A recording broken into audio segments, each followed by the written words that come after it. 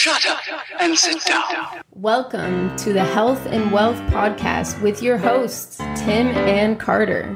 What's trending, Enrichers? Carter Wilcoxson, founder of CSI Financial Group here, with my co-host and former wealth advisor, Tim James, founder of ChemicalFreeBody.com and your new health advisor.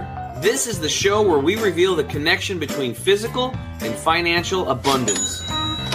Hey, welcome back, Enrichers. Carter Wilcoxson coming to you again from Phoenix, Arizona. Summertime out here in Phoenix, Arizona. Enjoying the nice, warm weather. For those of you who might live in other parts of the country who think you have it better than Phoenix, let me just say, I just got back from Nashville over the weekend, and you can keep it. You can keep the summers. You can keep the humidity. I got no interest. I was there, and I was just like, man, I cannot wait to get home back to my dry heat. So anyway, as is normal, I am joined by my amazing, spectacular, fantastic co-host, Mr. Chemical Free Body himself, Tim James. Tim, how are you, my man? Hey, doing good, Carter. Glad that you're back home and you got a lot of contrast. So you decided you don't like humidity and chiggers. Yeah, well, I was pretty much in the city, although it's interesting. I did get a chance to go out to visit one of our advisors who I've known for almost 15 years, in the space that we give them the opportunity to do business with us in. And they live out in a city called Franklin, pretty far away from downtown Nashville. So I was way out there, but I stayed right there in the city. If any of you enrichers are listening, if you have never been to Broadway in Nashville, it's a must. It was my first time. It was so much fun. But as far as the weather goes, I'm like, I don't even know how you can handle that. Of course, most of the enrichers know I'm a golfer, so that all I thought to myself was, I couldn't play golf in this.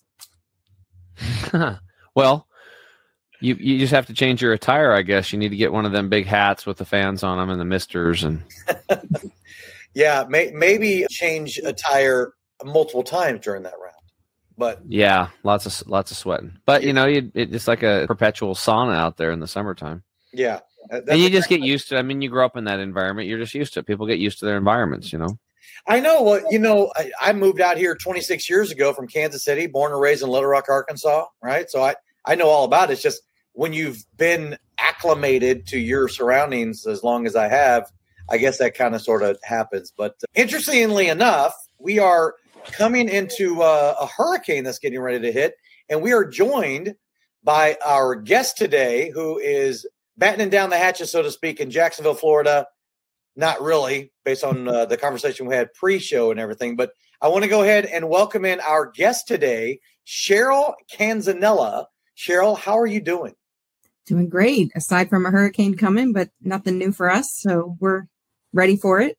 Yeah. You got to give us a break about that humid heat. This is probably one of the worst summers and high heat that we've had in a long time.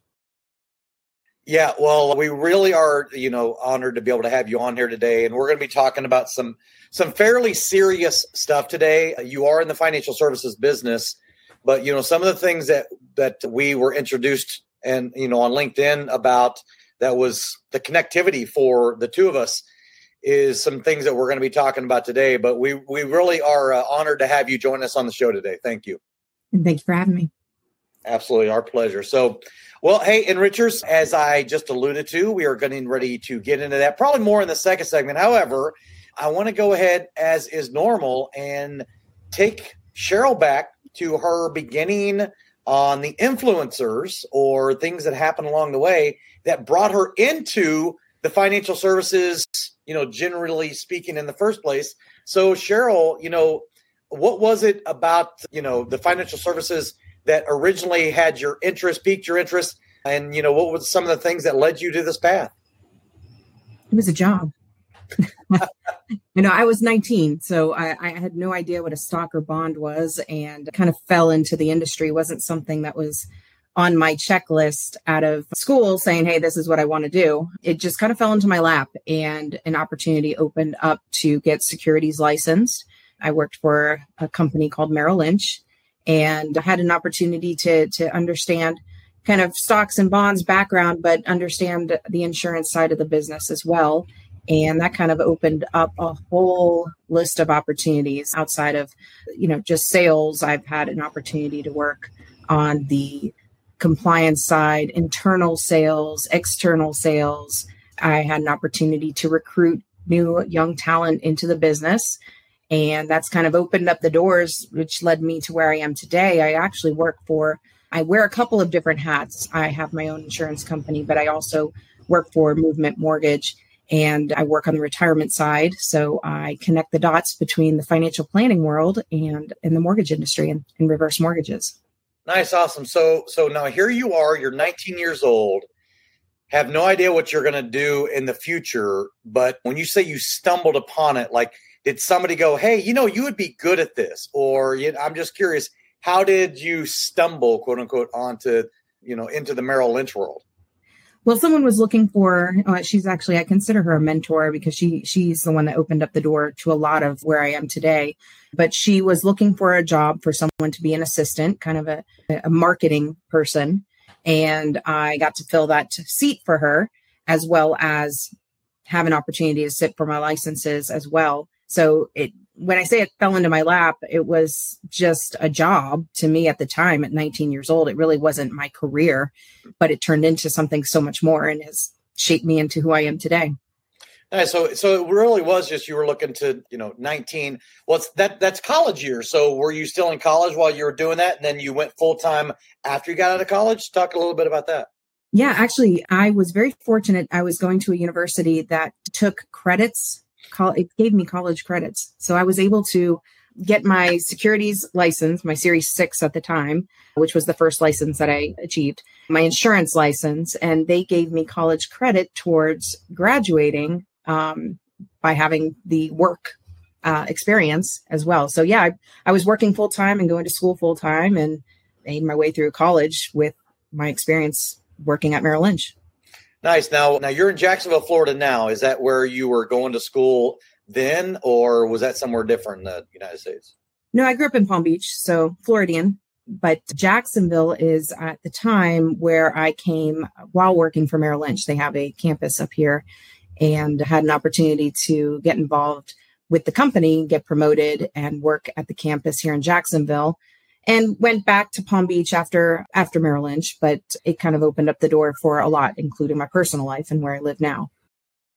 Gotcha. So when you first started there, you're just basically administration. Is that right? You're, answering phones and being a gopher. Is that what it was to start with? And then you got interested in more of the financial planning side of the equation? Well, what it was is I was a marketing assistant. So for a annuity wholesaler. Okay. So I was kind of an internal annuity wholesaler. I didn't quite know what that was yet because I was more in the assistant role, but that's what led me to becoming an internal wholesaler, was starting off as a marketing coordinator. But this is back at Merrill Lynch when you could sell proprietary. We were selling a ton of variable annuity companies at Merrill Lynch, and they were actually incentivizing the sale of their proprietary product. Sure. So this is a time when, you were throwing darts at a wall and, you were making money with the stock market. So variable annuities really weren't all that sexy at the time. So it was a challenge to get people insurance licensed with a lot of these stock guys that really weren't into the insurance products. And it wasn't long after is when, variable annuities really started to make their mark on the map. Yeah, that's interesting. So, Tim, who is a former wealth advisor, he knows a little bit about that world. And, that was, so 19, how many years ago was that when you first broke into the business then? 24 years ago. 25 years ago. Okay.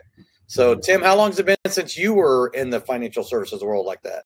The past doesn't exist. I only live in the present moment. Oh, I forgot about that. I forgot. You're just present now. You don't. Yeah. When was it? Like 2009, I think, is when I got in. Oh, what time? Right? Yeah, 2000. Yeah, 2009. Right, I just waited till everything fumbled and I start over. Yeah. Yeah. Well, I was in right before the .com era, so no one was sure what was going to happen when we moved over to the year 2000. The whole Y2K thing, right? Y2K, that's right. It's all coming down. It was going to crash anyway. Right. Fear. Everything's always fear. Yeah, for sure. So just out of curiosity, then, did they kind of sort of promote you based upon some of the skill set that they saw then, and like incentivize you to go that direction, or encourage you to go that direction? Or was that something that you yourself, because marketing and sales, similar but not the same, right? So you were this marketing guru, it sounds like. Then you're like, well, maybe sales are more for me. Well, my mentor, her name is Suzanne Norman. She worked for Merrill Lynch for a long time, and she was the one that encouraged me to get licensed, encouraged me to, get exposed to as much as I could. And the company was actually taking all of the annuity marketing coordinators at the time and consolidating them into one location in Jacksonville. So I was one of two that took that leap. And I have to believe that was because I was licensed. And because of the encouragement that she gave me, but that gave me a taste of sales, being, on the phones, encouraging other people to sell. It was still based on what the advisor was producing and how I would be compensated. So I wasn't really in control of sales, but it was pretty intimidating to see advisors start in this business and fail. I mean, there were so many. They'd come on. It was like a revolving door. They'd come in and you'd have to have a network of people that, high net worth, I think at that time it was like you had to have a household that had at least, 150,000, or maybe it was 500,000 or something like that. Otherwise that they, you wouldn't get credit for it. So I was a little intimidated to get into the sales portion of things. So it didn't happen overnight. So it took me gradual steps to get into full on, running my own business, but that was definitely a taste. So you did that, and then from there you left Merrill Lynch around when, and then what was the next stepping stone for you? I was with Merrill for 5.5 years, and then I had an opportunity to work with someone else who brought me on. She took me under her wing. Her name is Tony Harris, and I went to work for a company called Valak, and I had an opportunity to work with the sheriff's office in Palm Beach County, and a couple of other groups. So again, they were giving you an opportunity. All you had to do was, walk through the door, extend your hand and shake a hand and create a relationship, and then, follow the steps. So they opened up that door for me. And so I worked with Valak, and I did pretty well in excelling until, things started shifting. And my biggest group that I had was basically the sheriff went from like 3 or 4 different providers to one, and we weren't that provider. So just like that, my clients were taken. Wow. Oh, that sucks. Yeah. And then, so now you're going with the ebbs and flows and the ups and downs of, the financial services world and living in that eat what you kill kind of a mentality, right? So what was the next pivot after that then from there? Well, I went into compliance. I thought maybe I'd climb the corporate ladder, and I figured once I started doing that, I was a nice compliance lady. I got securities, the 24 supervisory licenses, okay. But I realized that was going to take me a long time to climb that corporate ladder. And I really liked and enjoyed the relationship part of the business. So I got into some recruiting, which ultimately led me into the last 10 years. I was with a company called Mass Mutual in their brokerage. And I had the opportunity to make hundreds of relationships. And this is where, work started to become personal, because I made a lot of friendships in being in brokerage. So my role was kind of like a wholesaler, but I was marketing an entire insurance product lineup to hundreds of people outside of Mass Mutual that wanted to sell our products. And that's where I really got a taste of having and operating your own business, and really, I only eat if what I kill, so I was out there hustling as much as I could to make sure if my advisors were producing, I was producing. If they weren't, I wasn't. Yeah. So it made sense for me to support them and to make sure that they were getting the right strategies that they needed for their business and to excel in order for my business to excel. Gotcha. So you had mentioned earlier that you were full-time working and full-time going to college. Where did you go to college? Was it any kind of a specialized school that, had like a good, business program or anything like that? Or was it just something that was location-wise convenient? Palm Beach Atlantic University. It was convenient because they had a cohort at night. So I would join a specific group of people, and we kind of go from class to class to class together. So we had an opportunity to, many of us, if that had work experience, had an opportunity to get credit towards a degree. So I received a bachelor's degree in organizational management. Gotcha. Okay. All right. So now that you're where those 10 years that you were doing that, is this like the most recent pivot where you're at today now, or is there another gap between what you're doing currently and that? No, I mean, I 10 years with MassMutual. I mean, my role was working with advisors, helping them with strategies for tax planning, legacy planning, building net worth, creating retirement income, all with, insurance products. And I was with an organization annual meeting with a group called NAIFA, National Association of Insurance and Financial Advisors. Yep. A lot of our enrichers that are listening, they're members, as am I, a member of NAIFA. So yes. Great job. And of course, we advocate for our industry, so it's important to be a member.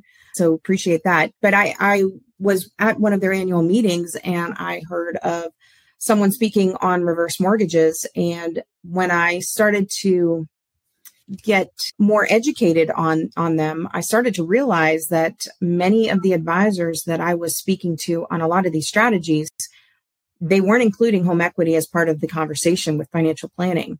Yet the strategies were building a higher legacy, decreasing and working with taxes and creating more cash flow.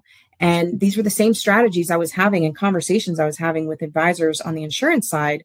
And yet they were very similar to on the conversations on the home equity side, yet advisors weren't including this as part of their conversation. So given everything I've shared about my background and having a compliance background, having, internal sales, having a relationships built within this industry and talking about financial planning, I saw this as a huge opportunity to get out there and partner with financial advisors to educate them on strategies and the benefits of clients, including home equity, into that financial planning conversation. That's awesome. I actually, right before I got into financial advising, I was a mortgage professional. And for the last, maybe 4 years, I became kind of the go-to reverse mortgage specialist. And I was teaching these classes free, and I would send out these 10,000 mailers and go to some local place where old people like to eat, basically, and have these seminars, with 25 to 50 people. And you'd feed them and then educate them on reverse mortgages. And I started talking to financial advisors about it, and they were just very closed down on it. So I just started, every time I had a seminar, I invited a financial advisor. I said, come have a free meal. I want you to come hear about this. And then they got to see me as the expert, but then they got really educated. Every single time afterwards, like, dude, I had no idea that reverse mortgages are like this. What a great financial tool. I had no idea. And then boom, I was like instant go-to. And then the people that were selling long-term healthcare insurance, I became their best friend, because a lot of times when people wanted it was when their health was too bad, or it was they couldn't afford it. But with a reverse mortgage, they could afford to get it. So their garbage, but they were throwing these people away. I could turn that back into gold and get them back to them to get what they came to them originally for. So yeah, it was a great financial tool, and just a lot of misconceptions out there with that. Yeah, a lot of misconceptions. And today there's a lot of protections put in place for seniors. So a lot of the misconceptions are from back in the day when things were not, there weren't as many protections in place. So there were people being put into maybe reverse mortgages that shouldn't have been there. Maybe they couldn't pay their property taxes or keep up with their insurance. Maybe a spouse was taken off the title in order to actually implement the strategy. Today, you wouldn't see any of that. There's so many protections put in place with the right reverse mortgage, like heck, where it's probably one of the most scrutinized loans out there, and rightfully so. But I think with financial advisors, I think they're coming around now more so than they in the past. And they're becoming more open to talking about it. Compliance had a big, it's kind of like this, not allowed to talk about reverse mortgages, and then you get flagged. And if you had something in your email, they'd pull that right away and give you a talking to. But the reality is we're not, opening up the use of equity to purchase an investment or an annuity. That's simply not what we're talking about. Yeah, exactly. Yeah, well, I know that we're coming up against a break and everything. And what I'd like to get into in the next segment is really some of the things that we have been connected on with some of the issues that are going on, the opioid crisis, and some of the personal things that have happened to you and how you're trying to, raise awareness on that. So, yeah, let's get into that because this is like part of Cheryl's mission. So when we get back, we're going to get into her story with this opioid crisis that we've got going on, her personal story and how it touched her life, and then what she's doing about it today in her life. We'll be right back. Estate planning. What does that even mean? When the inevitable happens for everyone on this planet, your estate plan kicks into action. But first, let's start with what an estate is. An estate is simply everything you own. Now, here's the issue and what needs to be understood when this event occurs. You only have two choices on this plan. Number one, either you plan how your estate gets handed out and distributed to those you leave behind. Or number two, your state decides who gets everything you own. For the first time ever, you can now take complete and total control of this plan that you've been deprived of for most of your life and generations before you. You can get personalized assistance along the way with a team of specialists whose job it is to make sure you have true peace of mind. It's important to understand that estate planning is a journey, and rest assured that our team will be available to you all along the way and at every step. Welcome to eState Plan, home of the last estate plan you'll ever need. To learn more, make sure to reach out to your local advisor licensed with us or go to our website for more information.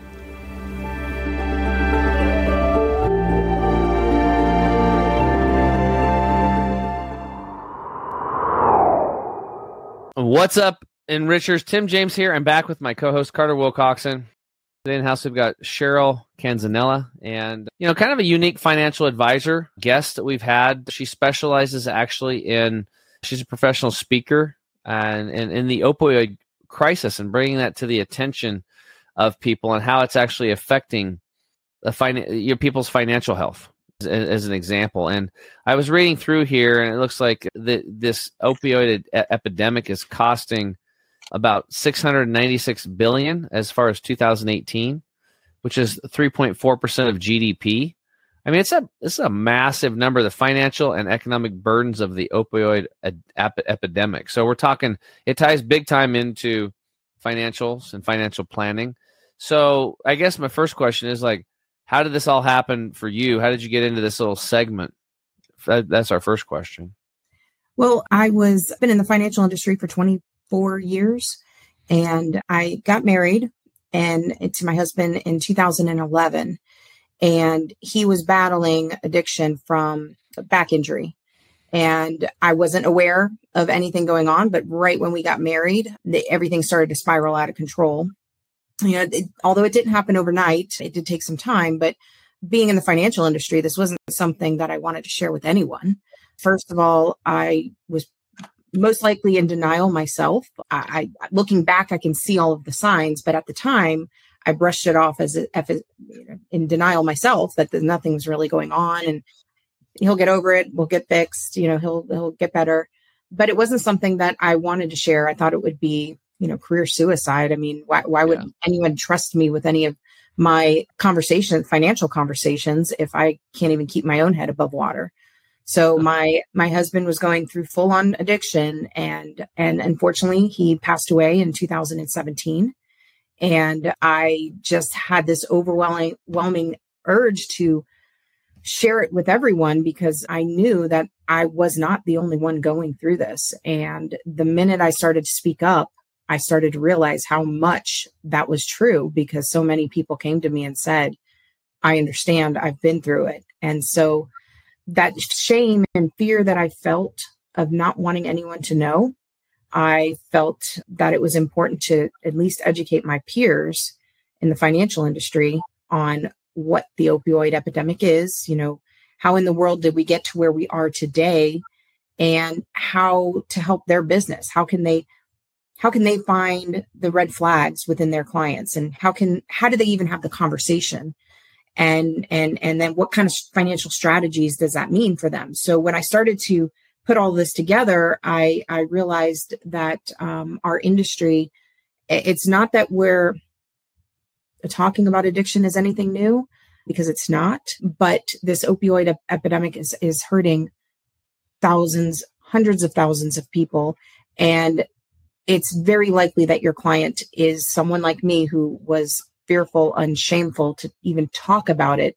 And as an advisor, you might not feel like it's your place to get involved, but I hopefully am opening up these conversations to where advisors can help their clients face it for themselves and open up to them about it as well. Well, absolutely. They should be talking about it because it affects finances.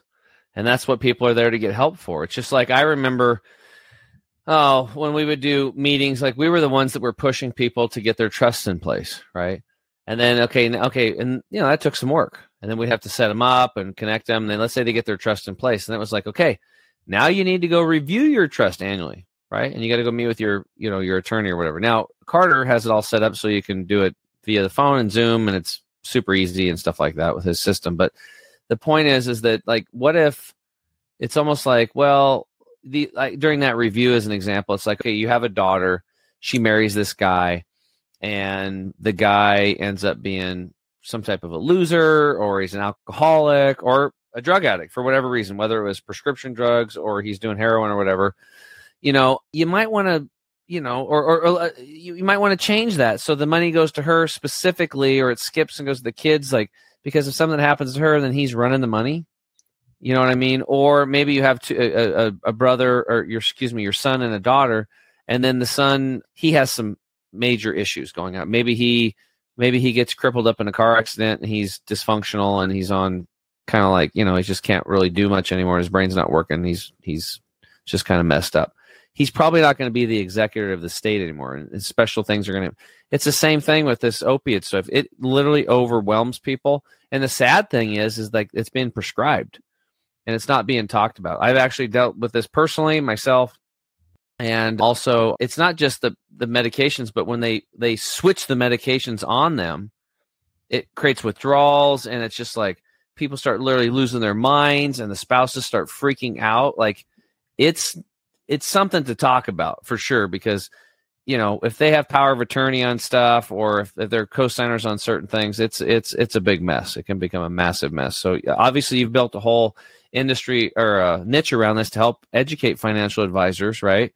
To some of the downsides and what you can do pre-planning before something like that does happen, or if people are in the middle of it, what the other person can do. Yeah. And you mentioned, trust. If you don't have a trust set up, so if you're not talking to your advisor or not sharing this information, how does your advisor know how to set up the trust? How do they know how to work with the estate planning attorney?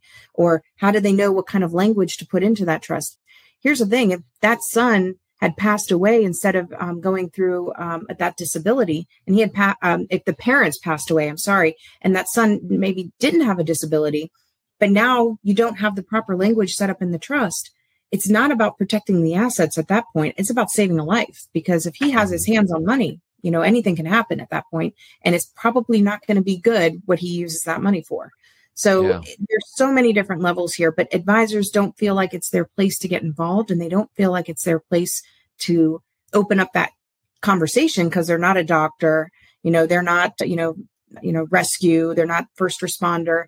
And so they feel like it's not their place to get involved. But ultimately, if they don't talk about it and they don't bring it to light, those are very things that can absolutely happen. Yeah, well, I can just say that, working with the advisors, and of course we teach and train this, across the country on advisors on how to become, good estate planning advocates, and understanding that really the vast majority of these clients are expecting their advisor to advise them, right? Advisors might be afraid of certain things, but clients' expectations are that advisors are supposed to be this quarterback of a team of people that they can help. Because guess what? They're not going to just, right, wrong, or indifferent, households aren't just going to pick up the phone as a rule and go, especially in the mass affluent demographic, right? Which is one of the most underserved demographics, in the financial services arena, which is why it's also a great opportunity. But they don't like attorneys, so they're not going to pick up the phone and call an attorney to do stuff. So they'll continue to procrastinate. But they have an advisor that's in their life, whether that's a financial advisor, a planner, an insurance advisor, someone that deals in some of these solutions, right? Whether they're insurance solutions or reverse mortgage solutions or whatever the case may be. But they need to feel like that there's someone they can turn to help them in all of these different areas. And if you could be the centerpiece, or what I like to call the personal CFO of a household, well, you're going to surround yourself with a team of people that you might not know everything, but you want to be the first point of contact for the household so that you can then coordinate between your team that you've got surrounding you to help these households out in all of these different areas. So you don't have to feel like you're talking about everything, but you want to get at least a general understanding of what's going on. And the best, fastest way to do that is to be that estate planning advocate and conduit to get all that type of work done. And that's really what we specialize in, is becoming that solution for advisors who don't really know where they turn to get that stuff done, right? So they're scared of it. They, hands off or whatever. But I can promise you, those mass affluent households that, they have $800,000, well, they need their help more than someone who has $80 million, I think, personally, right? And those spendthrifts that are going to happen from the kids, now we're talking kids. I'm, 51 years old, right?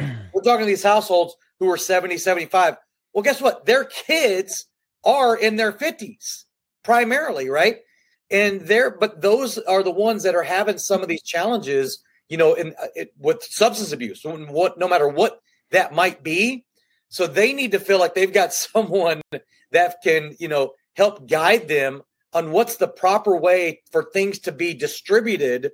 And that all starts with education, right? If you can educate them, what we call delivering the 3 E's, where you educate, enlighten, and empower these households by taking, by going through a process that can address these concerns that happen when they're no longer here, right? You just got through talking about it. We know that statistically speaking, it's the saying of shirt sleeves in 3 generations, right? One generation creates the wealth, the next generation inherits the wealth, the third generation is back to working again because all that money's gone. So you have to properly plan, and you have to keep these assets, and you can't do anything any better than you can with having a trust, right? That becomes irrevocable once the grantors pass away. But that is the optimal way to protect these kids or grandkids, whatever the case may be, from themselves. And it's important to get to that point is you've got to bring it to light. And how do you do that without offending somebody? How do you do that with someone who is in denial themselves on what's going on? And I think that the more I can educate and raise awareness will help advisors with that conversation so they can be that conduit, they can be that trusted advisor, so they can share this information. I think the mass affluent, they have the means to probably cover this under the rug than probably Main Street client, but that doesn't make them immune to addiction. And I think that's where advisors don't think, well, that's not my client. Those aren't my clients.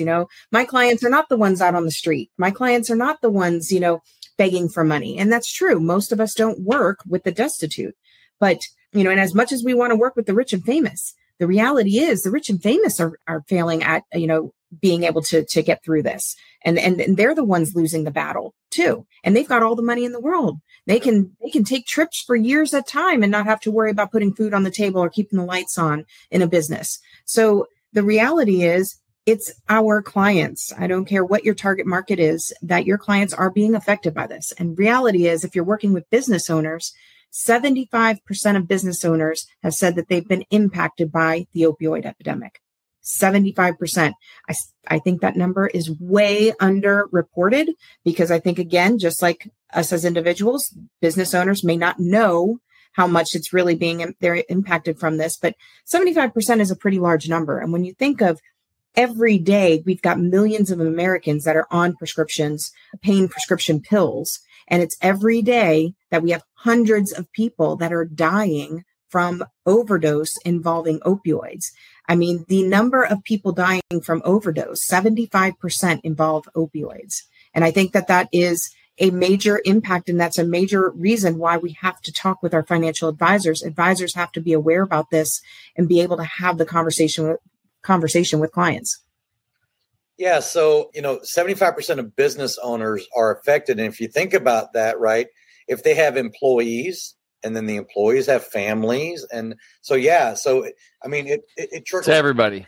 Yeah. It's everybody can be affected with that. And, you know, I come from a long line of substance abusers. You know, your story is similar to mine in that I wanted to kind of just not, you know, tell the world about some of the challenges that I had growing up, right? Like I used to hide from the fact of, you know, my dad in prison, you know, 7 times and stuff like that. Of course, now it's just like, that's my makeup. That's why I do what I do, right? It's where I came from. And, you know, it doesn't do any good to hide from that. It's much better, I feel, to encourage yourself to be, I mean, genuine, right? You're sounds like a country song, Carter. 7 times in prison. Yeah, right. Oh, I think, Tim, we need to work on the lyrics for that pretty soon, right? But yeah, that's one of those things that I've had to deal with my life, right? I mean, you know, my dad was, you know, addicted, and then, you know, my aunt basically drank herself to death. And I mean, I've had so many family members that have been substance abusers. And I got to say, I'm so proud of my brother, my younger brother, going to be 50 in October.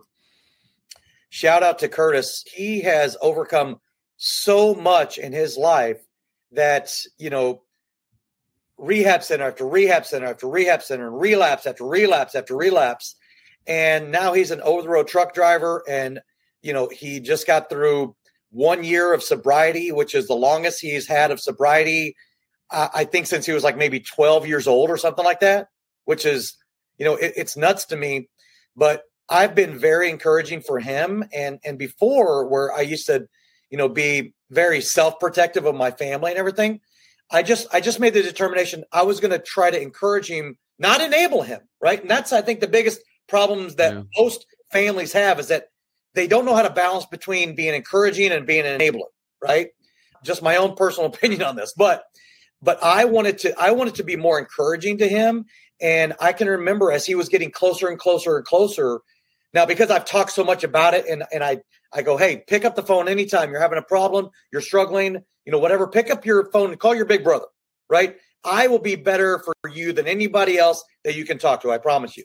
So he'll call me, and he just called me not too long ago, and he was getting to the point where he was getting really close to that 1 year. And I finally had to say to him, I said, Curtis, the 1 year isn't like, okay, now I'm there. If you look at it like that, you're going to get to that 1 year and you're going to like, okay, now I can fail because I got to that 1 year. No, you have to look at it like, this is just my life moving forward. Is it nice to have a milestone that you had 1 year? Sure. But the problem is, if you're looking to achieve this thing, and the closer you get, the more difficult it's starting to become, it's because you're thinking of the 1 year clean thing. And because of that, once you get there, now you let your guard down and you're no longer thinking about what you do day to day. Tim, you talked about it earlier, right? There is no past. There's no future. There's just the present.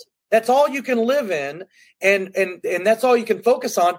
And I think having that conversation with him helped him to get easier to get back. Because I'm like, now, like, look, it's not like 1 year and a day, 1 year and 2 days. It's like every day, this is just your life moving forward. And stay more present, and don't worry about the past. Don't worry about the future, and just do what you can control today. So anyway, I just wanted to, you know, share a little bit of the fact that I've been directly affected. I'm a business owner. I'm part of that 75% with not necessarily specifically opioids, but definitely with substance abuse. Well, it's definitely a big thing out there. So let's do this, guys. We'll take another break. When we get back, we'll wrap up on find out what Cheryl's doing to help these people and to help their financial advisors get through their minds and the societal conditioning so they can actually help their clients preserve their wealth and grow their capital during these tough times with these opiate addictions and how they're affecting everybody. We'll be right back.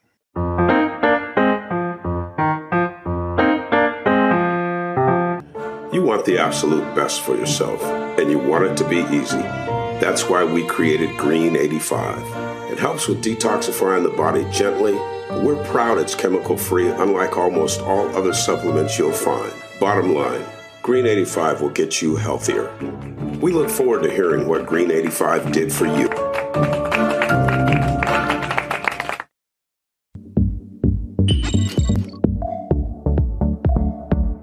To get this product and our other amazing products, go to chemicalfreebody.com. That's chemicalfreebody.com.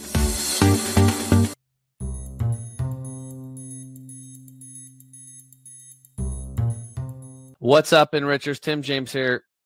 Psych. I was totally joking about getting more into opioids and stuff, but no, we'll talk about that. Because in my show, I actually get into the solutions in the third part. I forgot that this is the Health and Wealth podcast, so this is actually the section where we're flip the script and let Cheryl ask me questions on health, but maybe there'll be some on opioids. I don't know. Let's see. So, Cheryl, what questions do you have for me? Well, I was thinking about health questions. I just recently had a baby. And all right, he cool. will be one. Thank you. He'll be one in a couple of weeks. So actually, 1 week. One week to go. 1 year old. So my first baby, and obviously being a first time mom, being a brand new mom, a lot of nutrition and diet is important. And obviously, what I feed myself and my child has completely changed. So, what do you see as new families, children growing up, and how do we stay away from all this unhealthy food? How do we stay away from the convenience? Because I work full time. I'm running a business on the side. I'm running, now a household in addition to that, and you've got to make time, to have healthy meals. How do you do that? Well, first off, you have to get educated a little bit, and so if you realize the pain and suffering that comes with processed foods and these easy foods, I'll just give an example. So I'm glad you brought this up because it's so crazy, like the synchronicities, because like one of our coaches is pregnant. She's 8 months pregnant. And I'm like, we need to start helping these young mothers. Like, so she's going to start doing some little short videos and putting them on Instagram and stuff like that. And we want to start educating because it's mothers.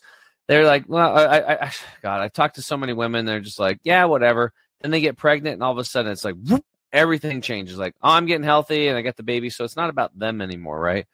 So let's put this into context. It's going to blow your mind.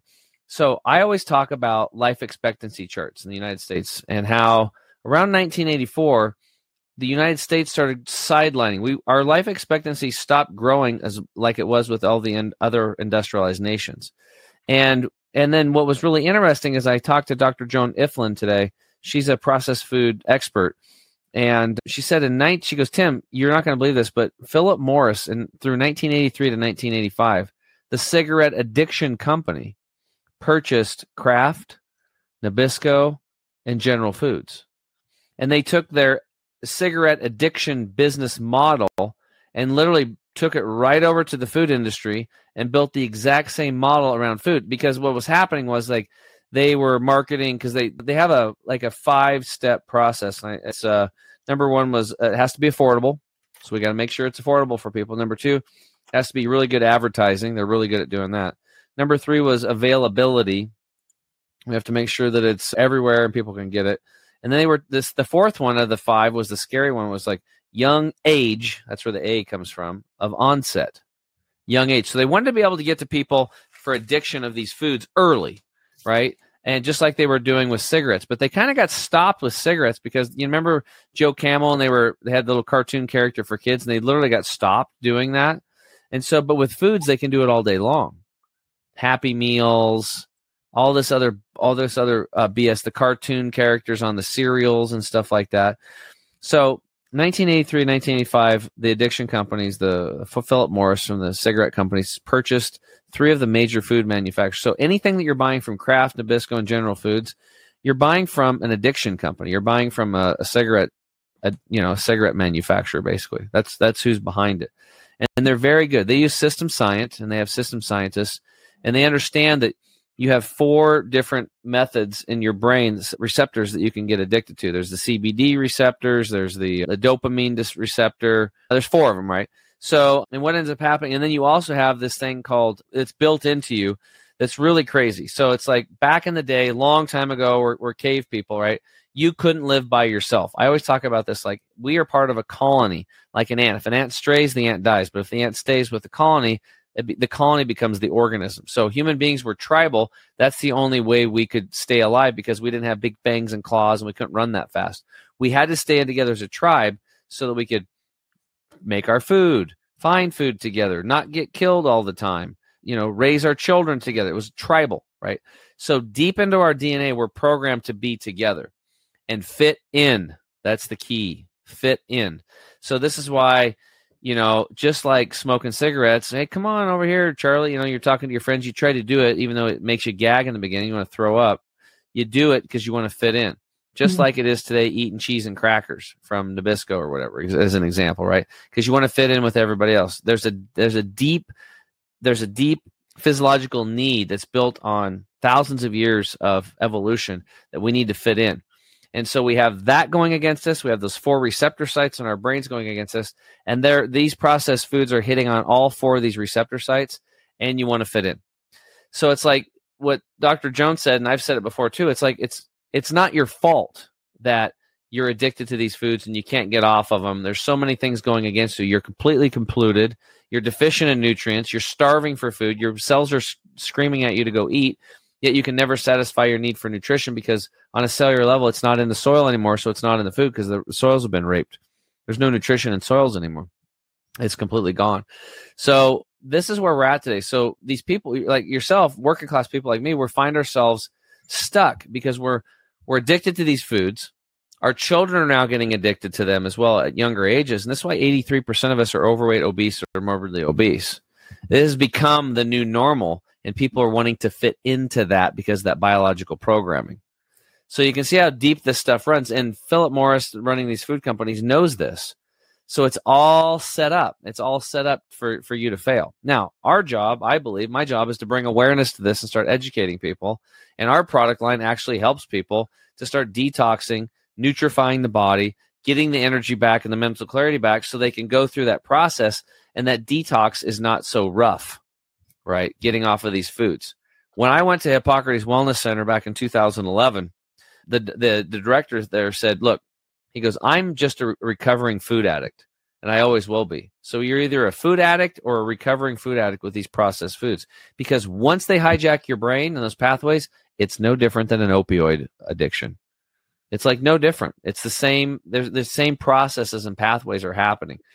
So think about that. Food it's the new drug. It's the biggest dope out there, but nobody wants to talk about it because it's like they have this ego and it can't, and no, they don't want to talk about their own shortcomings and whatever. They don't realize like I'm addicted to food. So it's not really addiction per se. I mean, it is, but people don't respond well to addiction because they don't correlate addiction and their foods to that. Most people don't, but they can associate their cravings. They have severe cravings for these foods, and these cravings will drive them to do what I do, like swerve across 2 lanes of traffic to get banana nut loaf bread at Starbucks, as an example, because of a last minute thought, Starbucks, ding, ding, ding. And it's interesting, certain people that you hang around, you've actually programmed those cravings to those people.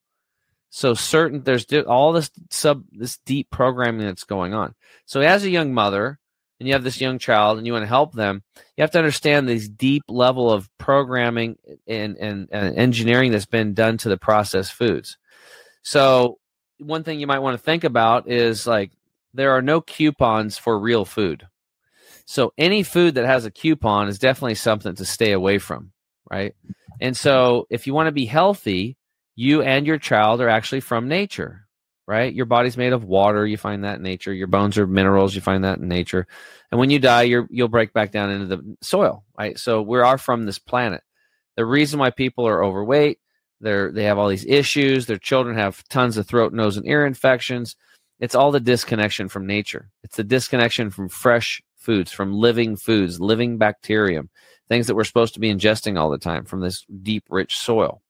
So if you want to have a really healthy child and make your motherhood a blessing rather than a curse, because if you're not healthy yourself, you're not going to have the energy to run your business, take care of your child, manage the husband, all these things that you have to do.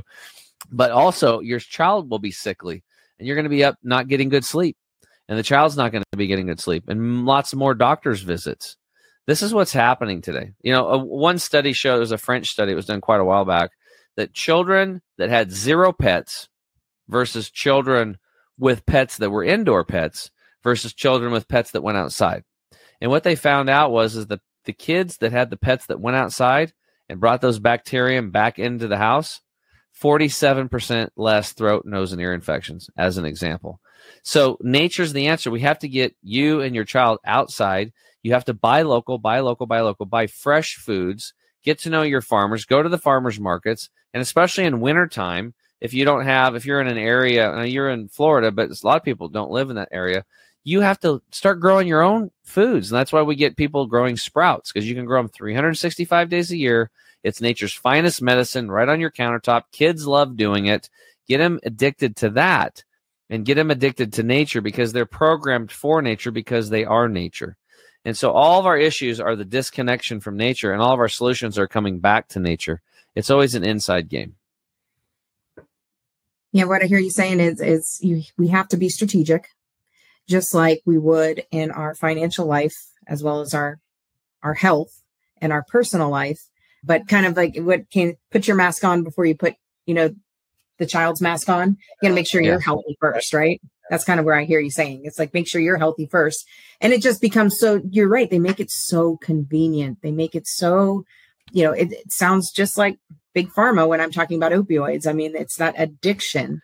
They make it very easy for you to have access to this. And funny you say that the companies are buying out. Those same companies just went through another, just recently, big buyout of what we would consider the other healthy companies. I don't know the names off the top of my head, but you can probably do a quick search and find them. And there's a lot of the Kraft and the bigger companies, like you mentioned, going after what we would deem to be healthy companies. Yeah, because shelf space is very valuable real estate, and they want their crap on there. They want you addicted to it. They want your children addicted to it at an early age. And that feeds into the medical industry, which is also broken, except for crisis care, ER and that kind of stuff. They excel. So dairy products have casomorphine in them, a tremendous amount. Glutens have a glutomorphine.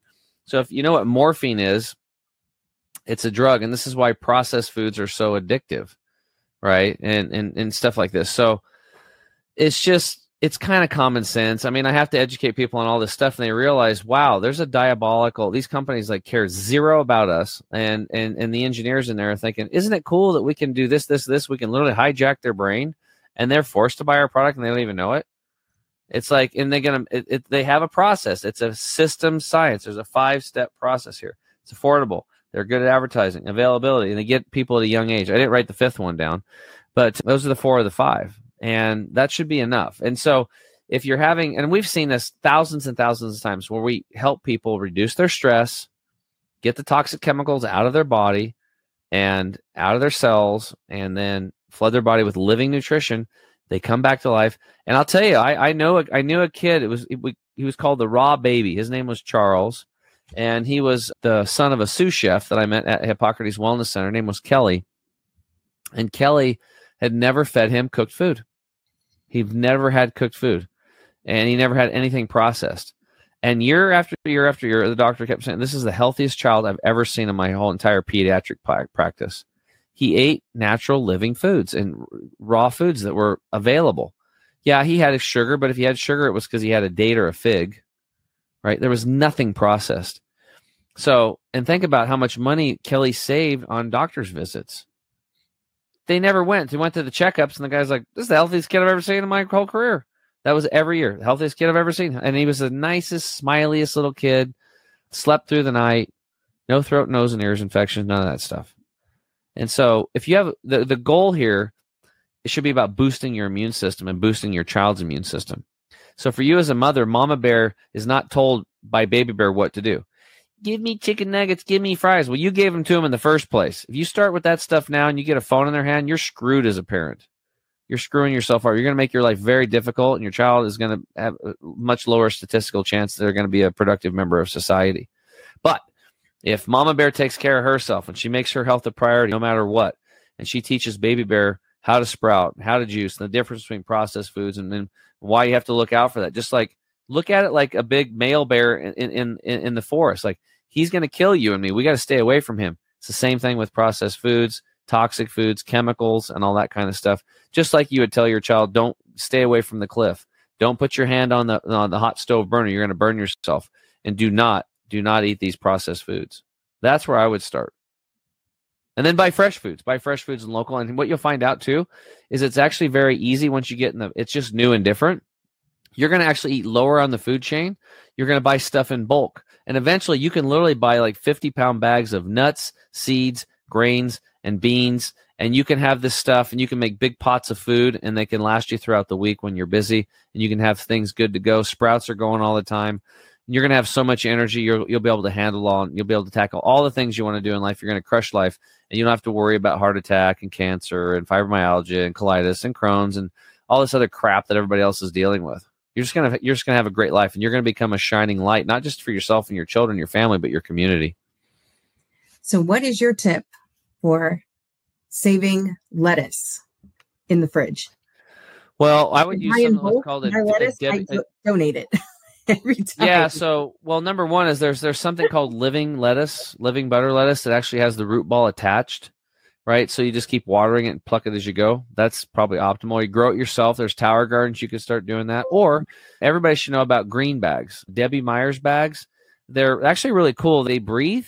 And they have this mineral in the bag called Oya, and somehow it lets the gases escape, and it keeps your vegetables way fresher. And those bags can be used for 4 to 5 months. They're reusable. You just clean them and reuse them.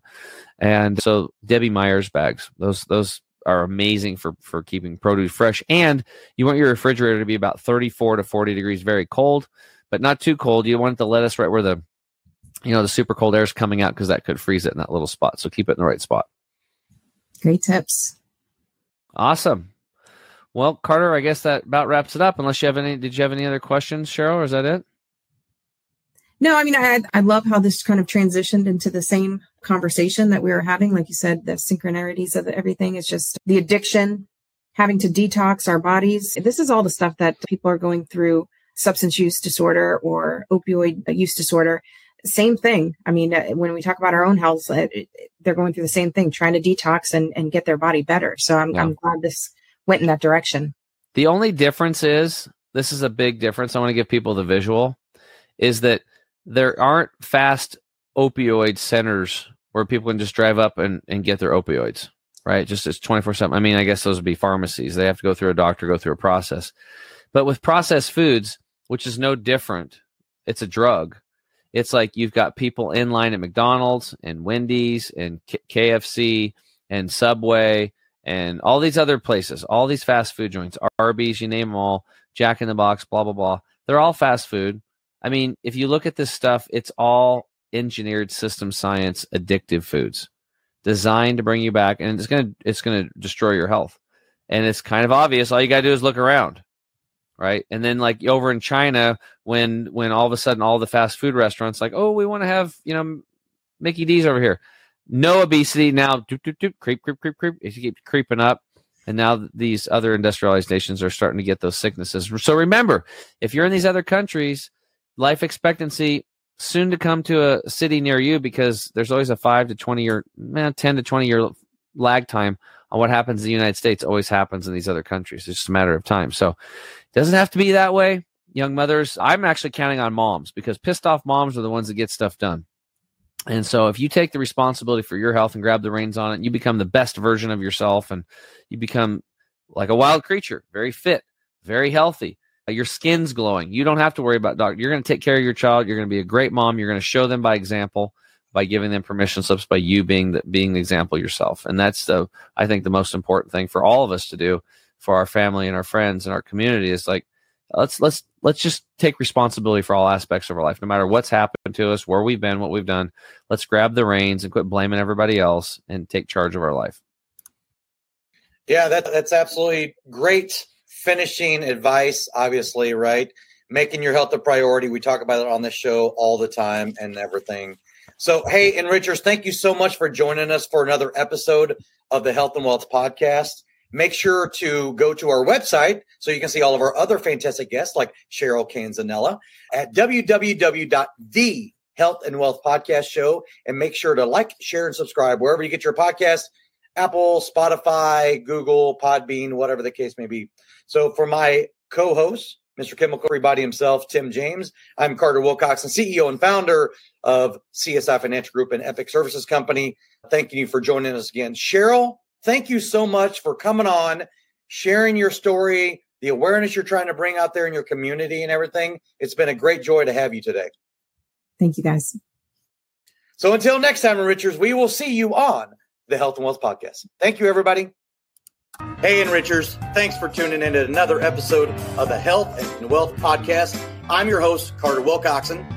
And I'm your host, Tim James. And by God, we are committed to helping you guys have fat wallets, flat bellies. So tune in again for another episode and make sure to like, share, and drink a lot of water. Or beer. You have just listened to the Health and Wealth Podcast with Carter and Tim.